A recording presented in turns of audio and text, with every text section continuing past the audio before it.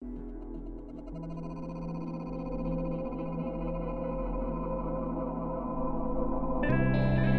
Fringe Ministries presents a three-part series titled Once Saved, Always Saved. Enjoy this powerful teaching.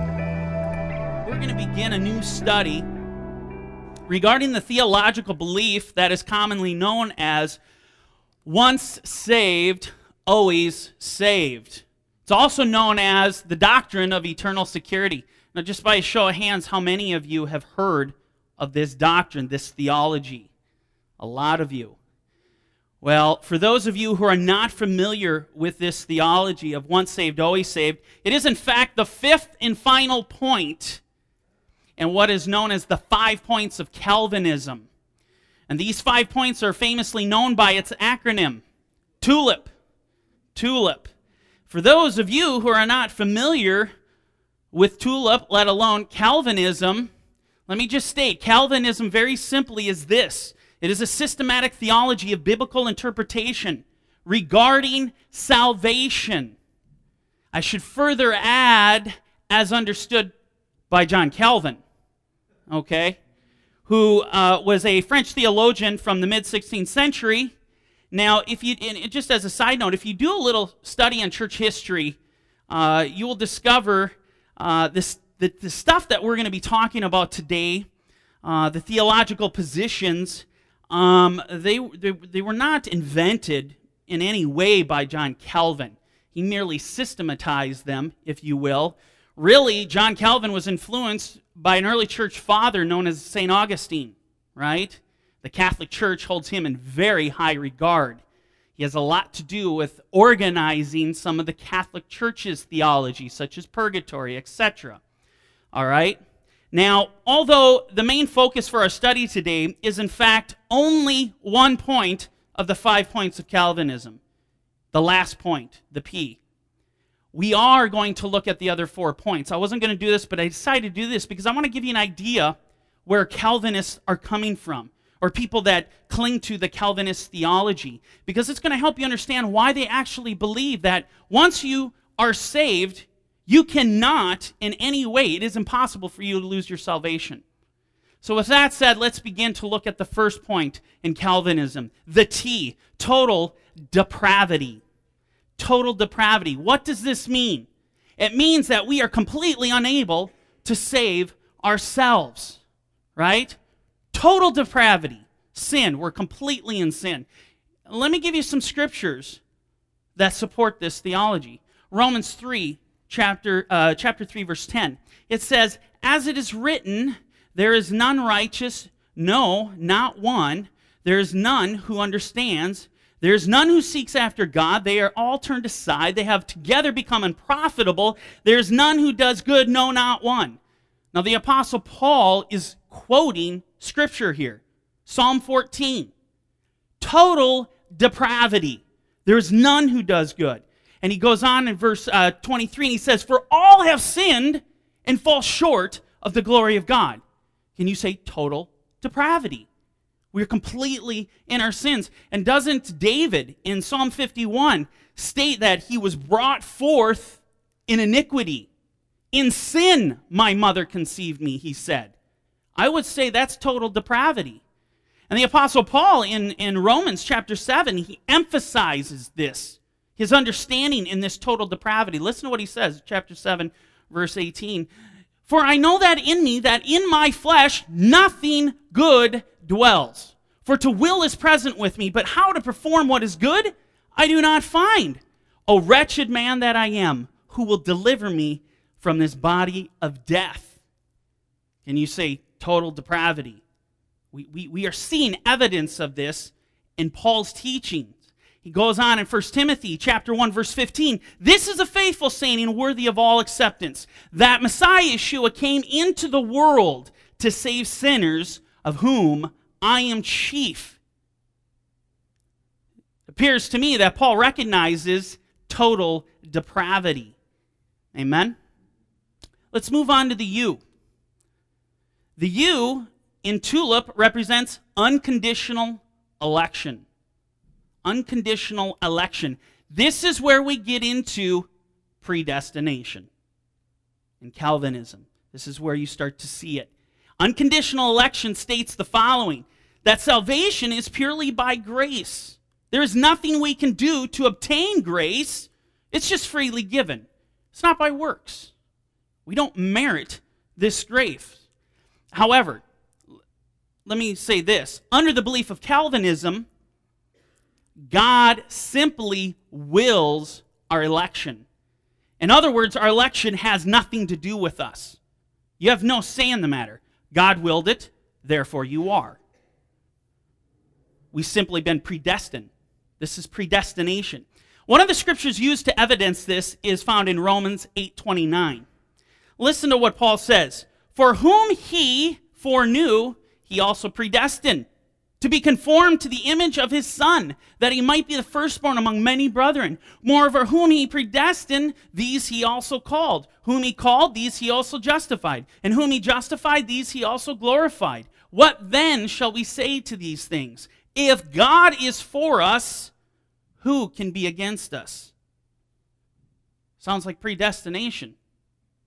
Unfortunately, Calvinism takes this passage like this, that our election, they interpret it as our election is unconditional.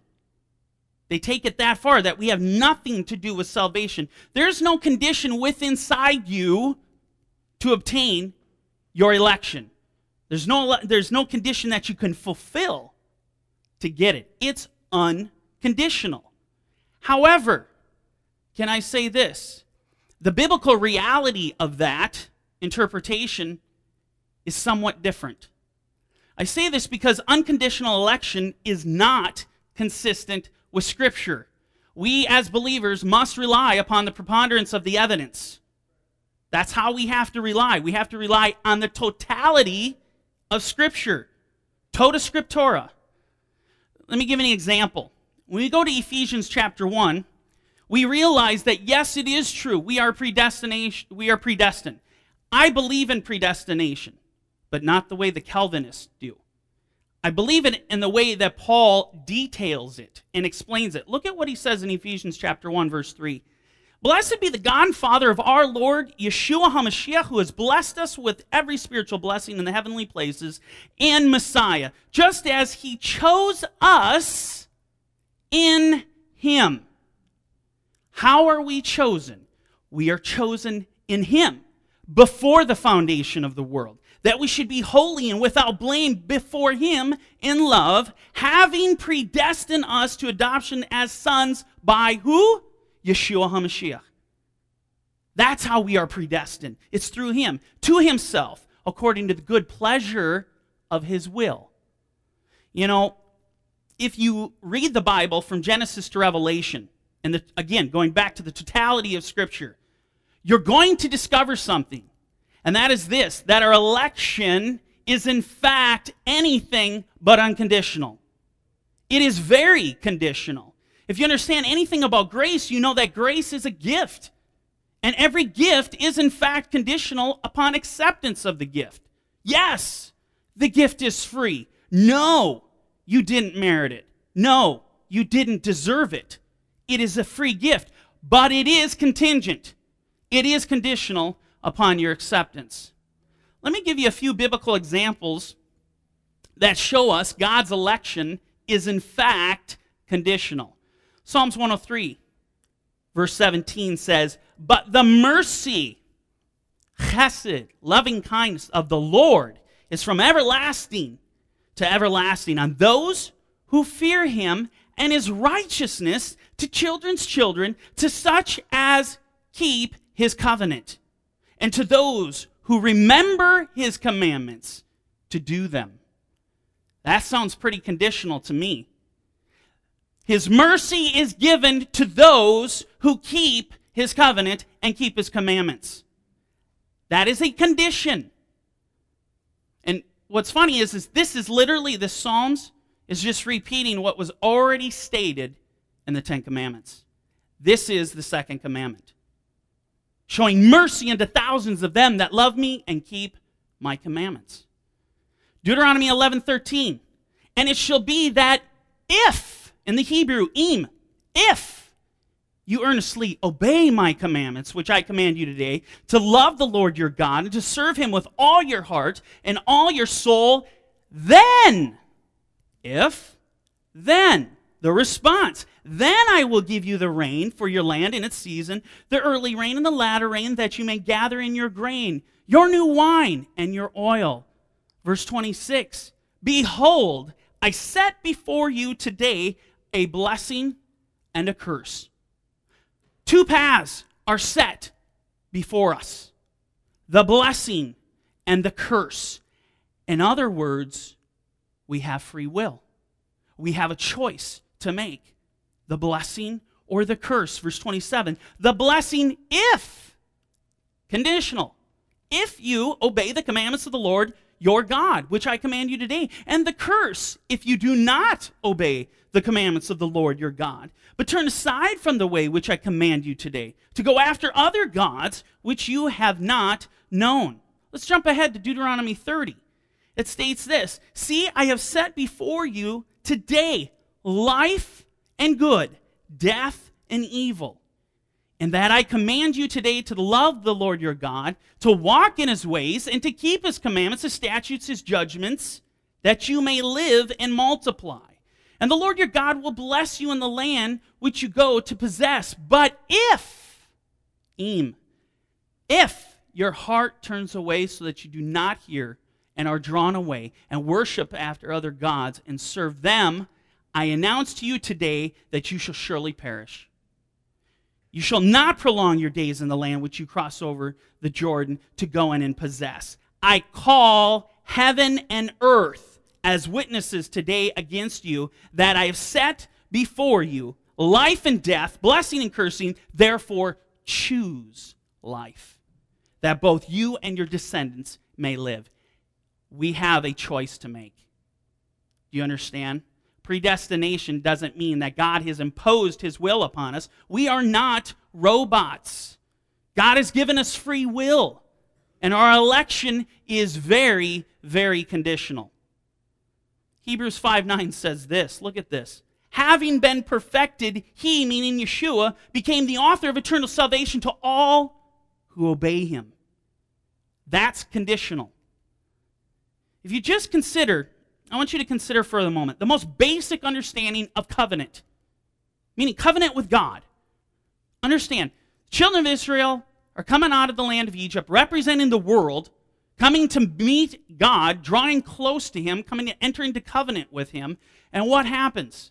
They draw near, God speaks his words, and Israel's response is, all that the Lord has said, we will do. See, understand something. Covenant, I'll speak in modern day terms here, covenant is in fact a bilateral agreement. It's a bilateral contract. For those of you who are in the environment of legal contracts, you know what I'm talking about. A bilateral contract actually states it is a promise in return for a promise. Party 1 promises to do X, Y, Z. Party 2 promises to do A, B, C. It's a promise in exchange for a promise. But what you'll find oftentimes in bilateral contracts is that there will be verbiage in there. There will be clauses in there that states ramifications for breach of the contract to either party. Whether it's liquidated damages, whatever it is, there are some ramifications usually spelled out in these contracts. It is the exact same way in Torah. It is a bilateral agreement. In other words, conditional. That we fulfill our part. And if we do, God is held by his word to do what? To bless us. Amen? To bring us into the kingdom of heaven. I want you to consider the heavenly example we've been given. Think about this for a second. The angels of God in heaven. Angels who walked with God, who worshiped God, saw him as he was and is, in a state of pure holiness. They went back and forth in paradise as God sat on his throne. This is amazing to me. And yet, what does Revelation tell us? A third of the angels of heaven were cast out. They were cast out because they had free will to choose. Yes, they were deceived. but they chose their path. God did not make them robots, but even the angels of God have free will and choice, even though they were what?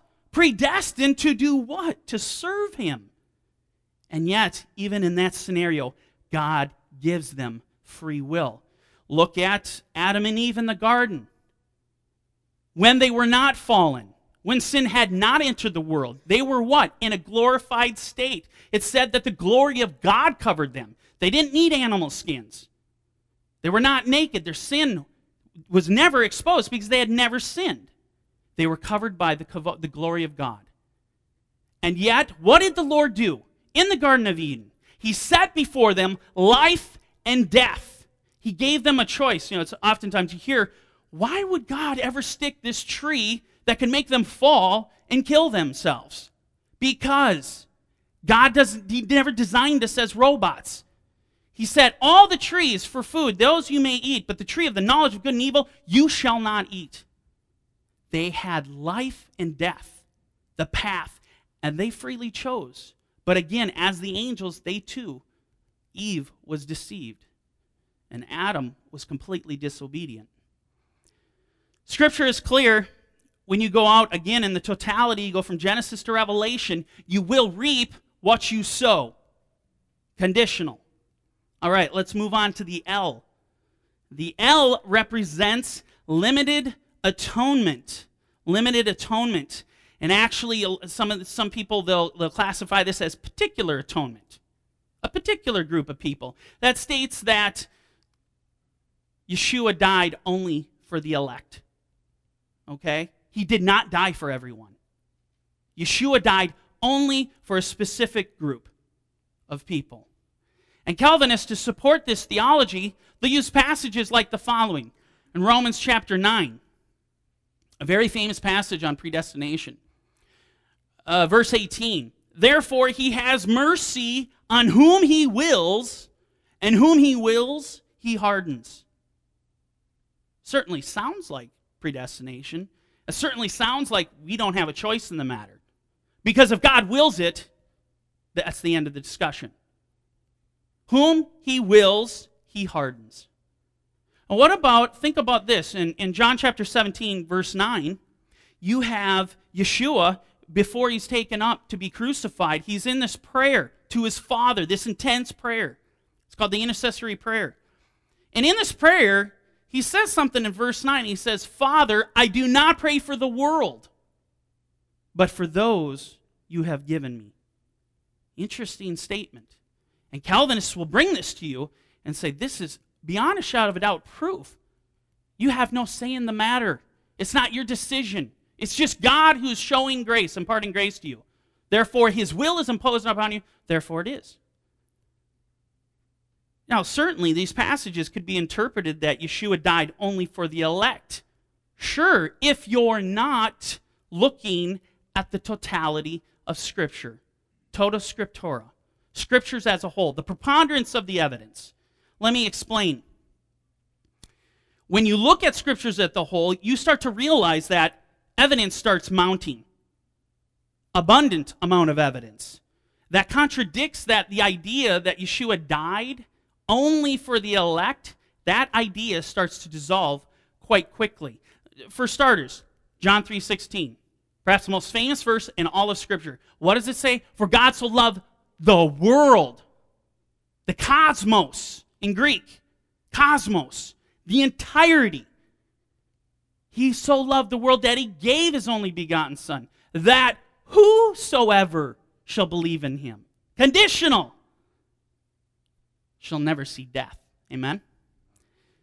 Yes, limited atonement exists, but not in the sense that is being portrayed by Calvinism. Because limited atonement exists in the sense of you have the free will to choose. But only those who are actually going to make it are those who confess Yeshua as the Messiah and keep his commandments. That's what Revelation states, why the beast, the dragon, is so enraged with the woman. He goes to make war with the rest of her offspring who keep the commandments of God and have the testimony of Jesus Christ. Make no mistake, the option of grace has been given to the entire world. But no way will Yeshua impose his will against ours. He wants us to love him freely. He wants to be loved, but he will never force us to do so. Listen to what Paul says in 1 Timothy chapter 2, verse 3. For this is good and acceptable in the sight of God our Savior, who desires all men to be saved and to come to the knowledge of the truth. He wills, he desires that all men come to the knowledge of the truth. Look at what Peter says. He says the same thing that Paul says. The Lord is not slack concerning his promises, some count slackness, but is long-suffering towards us, not willing that any, notice it doesn't say some, any should perish, but that all, again, doesn't say some, all should come to repentance. It's the will of God that the entirety of his creation be saved, the creation who was made in his image. But he will never force us to love him. He didn't force his angels. He didn't force Adam and Eve and their glorified state. He doesn't force us today. Let's move on to the I in TULIP. The I represents irresistible grace, really related to this limited atonement and unconditional election. They're all kind of interwoven, if you will. And what does irresistible grace say? Well, it says, when God calls his elect into salvation, they simply cannot resist. In other words, an individual doesn't accept salvation of God by free will, but rather it's willed upon them. They cannot resist God's will. A story that I often hear Calvinists state to support this irresistible grace is in fact the story of Lazarus. Think about this. Yeshua comes into Bethany, not far from Jerusalem. Comes into Bethany. Lazarus had been dead 4 days. Mary, she's crying. Martha had presented, Lord, if you had been here, my brother would not have died. Mary says the same thing to him. He walks over to the tomb and he cries out, Lazarus, come forth. He said that. The Lord of heaven and earth cried out, Lazarus, come forth. Did Lazarus have a choice in the matter? I mean, he's dead in the tomb. Could you imagine? And you being Lazarus, the Lord cry out, Lazarus, get up. And you say, Lord, I appreciate your hospitality, but I'm just going to go ahead and keep being dead. That's what I'm going to do. Do you really think he had a choice in the matter? And this is what the Calvinists are looking at. Of course he didn't. The Lord of heaven and earth gave a command, and there's none of us that could possibly rebel. He gave the command. But doesn't the exact same thing happen in John chapter 5, verse 28? Do not marvel at this. The Lord is teaching, the Lord Yeshua. Do not marvel at this, for all who are in the graves will hear his voice, speaking Yeshua's voice, and they will come forth to the resurrection of life. Those who have done good will come forth to the resurrection of life. Those who have done evil, to the resurrection of condemnation. The exact same thing is happening. Nobody can resist his command. The graves at the resurrection of the dead, they will burst forth. They must obey him. He is Lord. But the problem is you, as a Calvinist, you can't translate this into this is what the Lord is doing for salvation. He is willing his salvation upon you because Scripture contradicts it over and over again.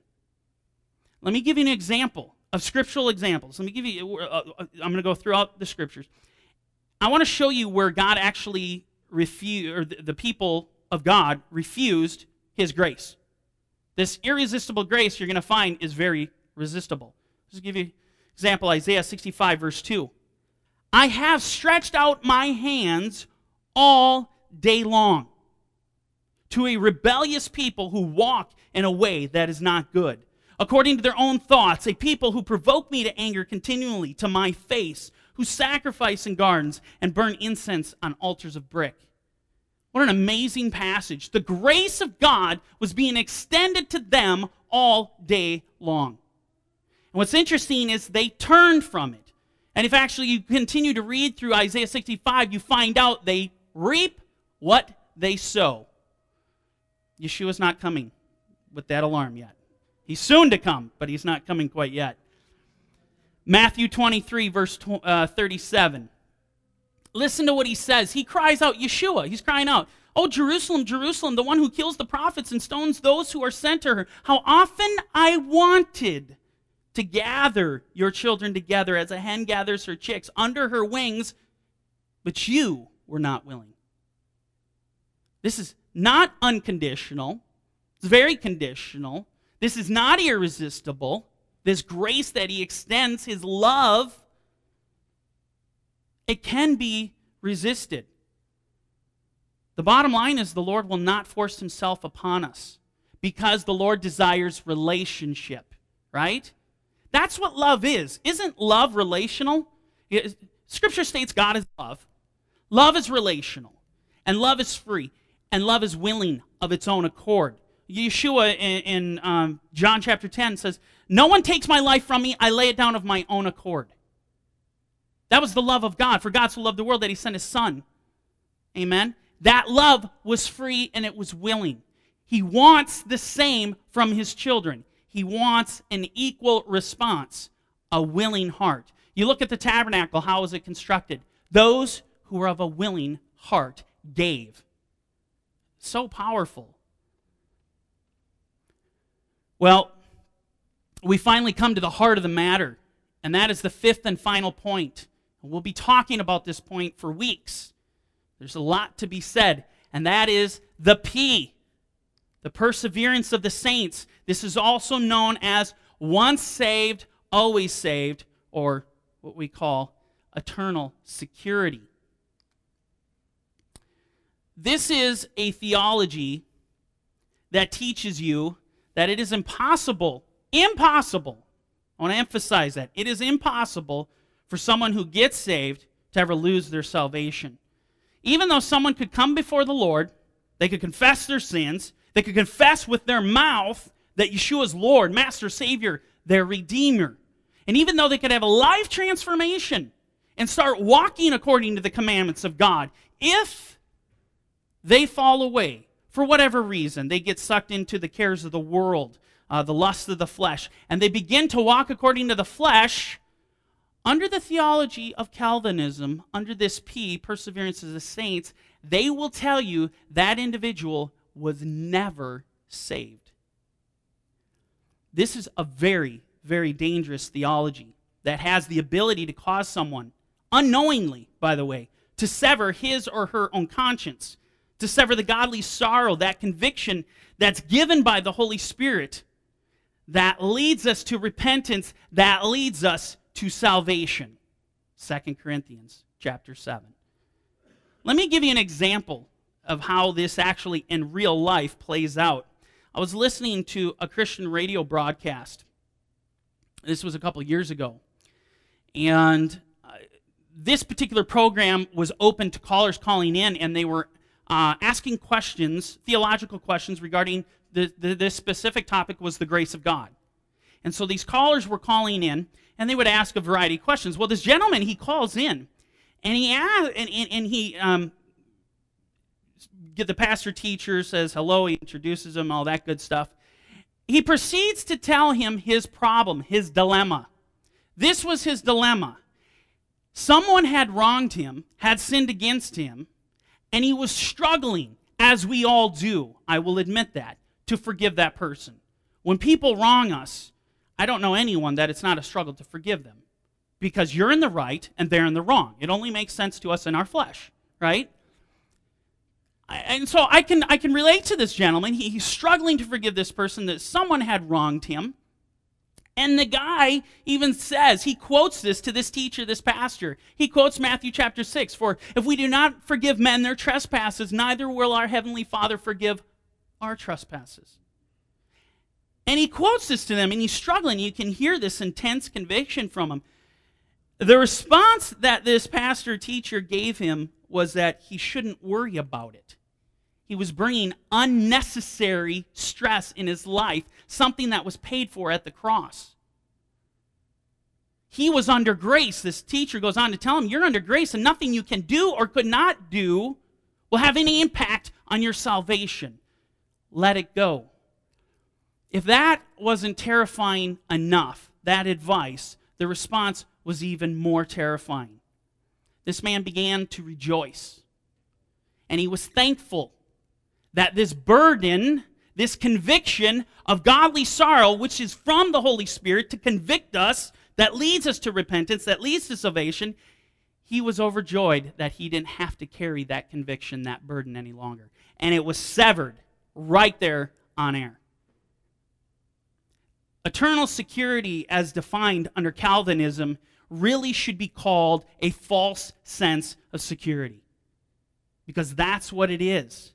The very teaching itself removes the pain that is from the Holy Spirit, the pain of godly sorrow that leads us to repentance. I want that pain. I want to deal with that conviction. Please, God, give me more of it. None of us should want to go to bed without conviction, knowing that we're displeasing the Lord in some way, since He gave His life for us. It's our reasonable service, amen? With that said, we're going to begin this journey into this once saved, always saved theology. But I want to do so by showing you some of the arguments. And, remember, this congregation is a teaching ministry. It should be equipping the saints.